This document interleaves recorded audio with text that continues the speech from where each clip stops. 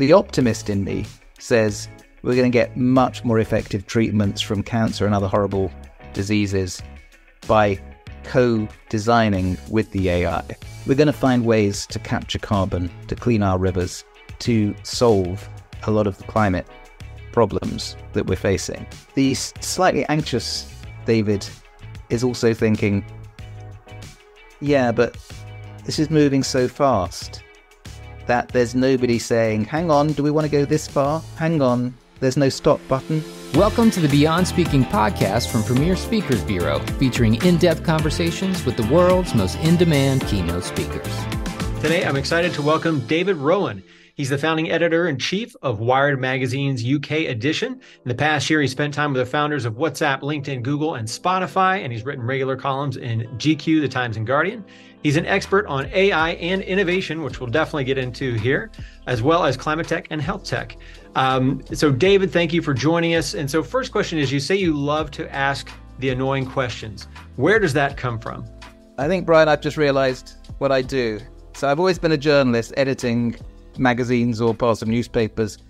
But I think now I'm a journalist with actually a better business model, because I'm using those nosy questions. I'm asking people impossible, difficult, probing questions, but they're mostly startup founders or people trying to spin out lab research. And I'm seeing if they're likely to make it or fail. So I'm doing a lot of early stage investing, particularly in climate tech and health tech and AI.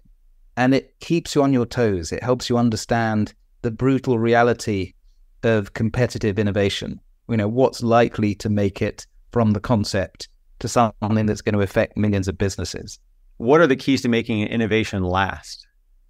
So, Brian, I'm an optimist. Lots of journalists are cynics. I don't think like that. I get excited in a childlike way about something new. But in particular for me, it's the intellectual challenge about what this new technology is going to mean for politics, for competitive aspects to business, for the culture, for regulators. And the beautiful thing is we're still at the very early stages of those exponential innovation curves for lots of industries, for genomics and healthcare, for quantum computing, for the way our brains are now being read so that the interface knows what we're thinking. And the doubling and doubling that Moore's law gave us is happening in all these fields. And it forces us to think about where things could be really soon, but that we can't imagine happening yet. And if you see what's happening with generative AI, early 2023, nobody was really taking it seriously. Middle of 2023, everybody's an expert. Everybody's playing with ChatGPT or making images with Midjourney. And, you know, you can see 2, 3, 4 years ago that was going to happen. You could see 10, 20 years ago when there were the early chatbots that were not very human, but, you know, they were using technology that was trying to learn voice recognition, language prediction patterns. You just project forwards, and those doubling and doubling curves show you where there are going to be huge trillion-dollar businesses. And we're going through a bunch of those at the moment. And for me, it's exciting, not simply as an economic opportunity, but as a way of transforming education, as a way of making us healthier because we're able to monitor the signals coming from our body in real time, as a way of outsourcing all those mundane tasks that we have in our day-to-day life. And I'm hanging out with people who are using generative AI to write their sales emails, to flirt on Tinder without having to think of clever answers. And you just know that the stage after that will be an automation of so many things that we think of as deeply human, which has, you know, implications about what it is to be a person, you know, what our brains are meant to be for if you no longer have to recall, if you no longer have to write. But it also means that if you're running an organization, a big business that's been making profits quarter by quarter the old way, you really got to be ready to rethink everything, even if it's not comfortable. And I come from a newspaper background. I used to edit newspapers which had classified ad sections this big, and nobody around me could imagine anything different. You can't really avoid the internet, even if you don't want it. If you are in, I don't know, defense tech, you know that machine learning, AI, is changing the nature of conflict. You know, the drones that we're seeing in Ukraine with super advanced machine vision. You know, this is the new way of conducting conflict. When there's an election now, it's the bot armies at scale customizing propaganda to make you personally persuaded based on your own prejudices, based on your own biases, because the network knows who you are. Now, I think in general, this can benefit us all. This can, you know, raise the wealth of nations. Nobody regrets that time when there were typing pools of hundreds of secretaries just employed to type. Nobody wants to go back at scale to working in agriculture. We like having choices. But I think what these technologies are going to enable is us to pursue the higher level tasks if we can outsource a lot of the basic tasks. But then the question is how we can make sure we're training the next generation to be adaptable, to be agile, and in this new way, in this new definition, to be creative. Well, speaking of which, you know, training that next generation, I mean, the first generation you have to train as your own. So let's say you're an executive, you're a smart, successful person, but this is really new to you. So you're talking to an audience of leaders, executives, whoever it may be, and you're saying, like, where does that person start on their own journey when it comes to AI, ChatGPT, everything else? Play. Start by playing. It's amazing how resilient, how adaptable we are when we're lost in the flow, when we're in the moment. And I don't think it's a surprise that a lot of the technologies we've seen as transformative began life in the gaming world. You know, virtual currencies, gaming world. Digital identities, gaming world. Metaverse, gaming world. Because when you play, and you have a lot of talent coming together to code things that help you play in a way that reflects your identity, your desires, your wish to have higher status in the game. A lot of that translates to the real world. So if you are a leader, the easiest way in is to just take some time out and log on to Midjourney and play with some of the images. Play with some of those voice AIs. Don't think, where's this going to affect our bottom line? You don't know. There's a chapter in my book about proper innovation where I looked at Autodesk, the US software company that became big 30 years ago when it made software that you bought in a box. It was CD-ROMs and, you know, you spent $1,000 on it. It was AutoCAD that helped designers and architects. And that company has stayed relevant. Now, when you don't buy software in a box, you stream software. You don't buy it, you subscribe to it. It interacts with data points per second.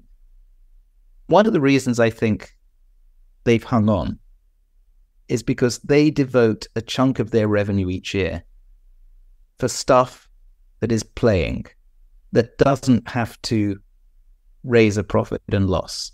They, when I went to see them, had a pier in San Francisco packed with robots and 3D printers and games, and there were artists, paid fellowships, and anybody from the company could come in there and see what it was like working with a robot dog. And it was to get people inside the organization understanding how creative people were starting to use software in new ways. And one of the projects they had was, what if, as you're designing a running shoe, the AI would suggest alternatives? The next stroke of your pencil could take you in this direction. And they called it generative design. And so it allowed you to simulate in real time 1,000 different versions of that aircraft seat or that running shoe. And there was no business behind it. It was just, let's see.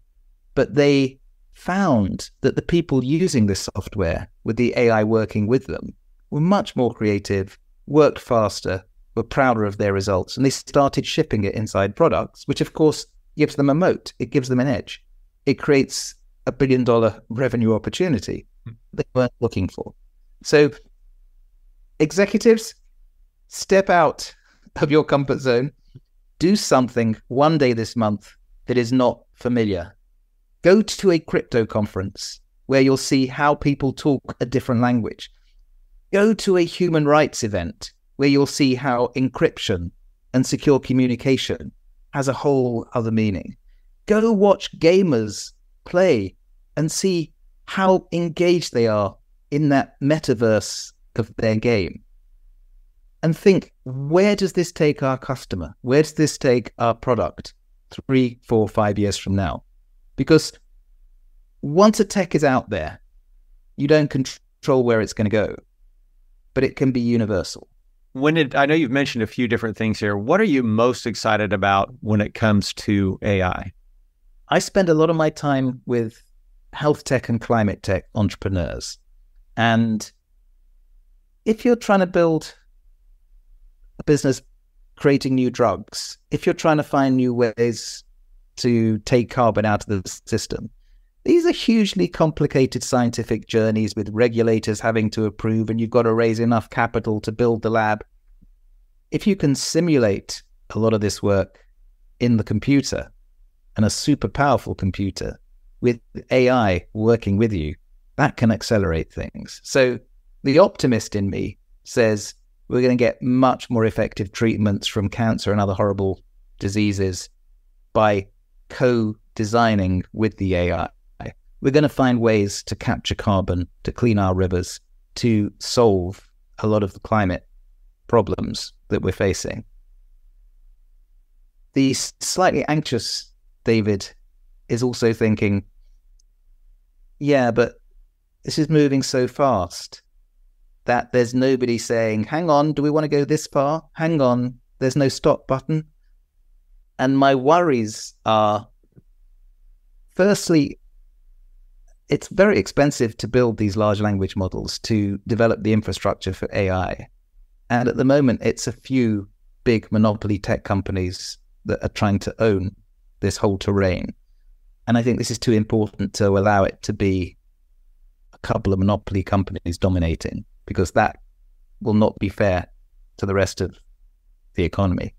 And secondly, this tech is moving so fast that not just smarter than us, but it's working out where humans are in.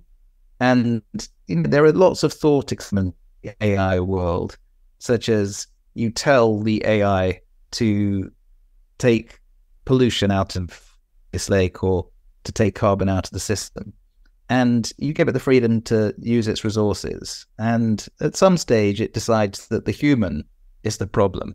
And logically, the human needs to be taken out of the equation. And, if we get to that sort of stage where we haven't had that ethical conversation, where there isn't an open way to understand what's in the code, that black box that we have no access to, there's all sorts of risks. And the lower lying risks are the biases of the AIs that are probably going to stop certain people getting work, or that are going to lead certain people to the wrong medical diagnosis because of the prejudice built up in the code. But more seriously, there's questions about, the existential nature of this code. When you start allowing weaponized drones to decide what their targets are going to be, we need that conversation. Yeah, and obviously that's been going a long time. That's everything from like Thanos to Terminator. I mean, those things have been going on about who makes what decision. That's why movies are so effective, because they address our fears even ahead of those technologies going mainstream. So we should probably, if we want to have a good ethical discussion about, where tech's going to harm us in 10 years, we should go to the movies together, Brian, and we should see. There's an awful lot of movies about, the threat from China and the way they think there in this kind of multi state, or the threat to the environment from these, unstoppable firestorms. That, I think, is where our deeper anxieties lie.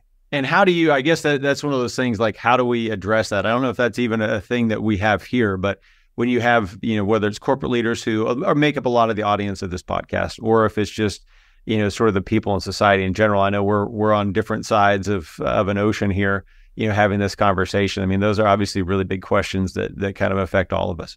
We're connected like you're in the next sofa to me. It doesn't feel like we're far away. And I think the risk for the corporate leader is that there's some kid in a bedroom in Bangkok, Thailand, who's 14, and he's found a way to build code that could eradicate your competitive advantage no matter what you're doing. And it kind of forces you to keep alert, to not relax too much. And I travel all the time, because if I go and see what startups are doing in Tel Aviv or Abu Dhabi or Mexico, there's always different assumptions and different rules, and the entrepreneurs that tend to make it are those that break rules or create new rules before people are ready to accept those new rules. But those disruptive ways of thinking can go around the world like a virus. How can bigger companies act more like startups?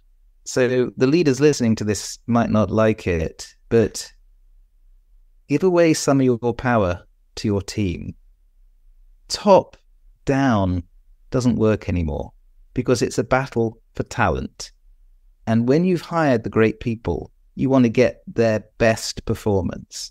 And what I'm seeing more and more is organizations that delegate power to the people at every level of an organization are the most future fit, because the people on the front line are seeing what's happening in the market. They're getting feedback from the customer.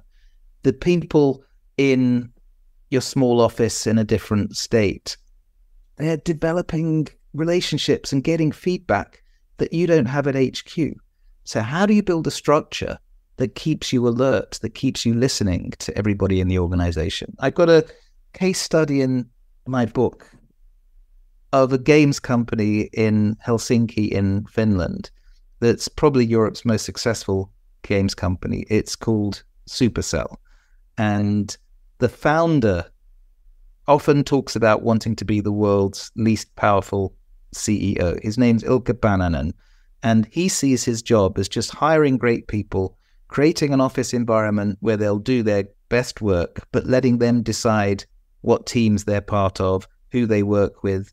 And if they're working on a project where they're starting to get restless and bored and it's not getting the feedback in the user tests that they like, they have the power to cancel the project and to find something new to work on without his permission.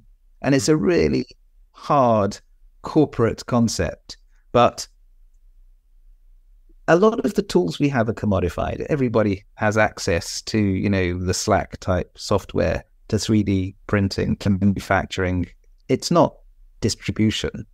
It's the quality and energy and creative thoughtfulness of your team. And how do you get the most creative team? Make them love their work. Make them feel they're working on something that matters, but they're being listened to. So I had probably the most optimistic job in journalism. I was running a magazine which is about the people building the future, not just in science and tech, but in business models, in culture, in architecture. So Wired was the key to a magic kingdom of people who believed in stuff that didn't yet exist, but were convinced in some flawed way that they could build it. And it meant I was constantly coming across people who thought in different ways. And I loved bringing them together so that the architect, using a new kind of 3D printer could meet the human rights activist or the science professor. And I started with dinner salons. I thought, if you can bring 15, 16 people around a table to have a deep conversation, that would be fascinating, because ideas, innovation happens between disciplines. It happens where they collide. And then I thought, well, that was great, but what if you get them to commit to a bit more time? So I started bringing 50 people together in the carnival in northern Brazil, in Japan, in Iceland. You'd go inside a volcano, a dormant volcano, but you still go 120 yards deep into a volcano. And it's mesmerizing. People relax and they start opening up and being themselves. And the conversations were just terrific. And so I thought, it's not a business side of me. It's like a fun, the pro bono side of me. I'm going to keep bringing people together. So I've been running dinners in about 19 cities. I don't go to them all. 5 weekend retreats this year. And what I didn't realize was it becomes a super trusting group. And once you have trust, amazing things happen. People start investing in each other's businesses or becoming coaches to each other or helping deal with the tough times. That turns out to be a really effective starting point for building an investment fund. So we've done a community health tech investment fund and now a climate tech investment fund, very small on the scheme of things, like a $10 million one. But the trust that we start with leads to amazing access and deal flow. And the people in the community have put in the money into the fund. So I'm not a corporate finance person. I'm a community person, a curious journalist person. But wow, it's a great way to start working out where the future's being built. Well, thank you, David, so much for coming on and sharing your viewpoint and your views about what's coming with AI, how we can approach it, both from a business standpoint, a social standpoint. And also, I love the last part of just being able to build those relationships. So, David, thank you so much for coming on, for being that curious journalist and sharing your viewpoints here on the Beyond Speaking podcast. Thanks for your curious questions. They were great questions, Brian. Thanks, David. I appreciate it. Thank you for joining us for the Beyond Speaking podcast. To learn more about today's guest, visit premierspeakers.com. Make sure to subscribe and leave a review wherever you listen.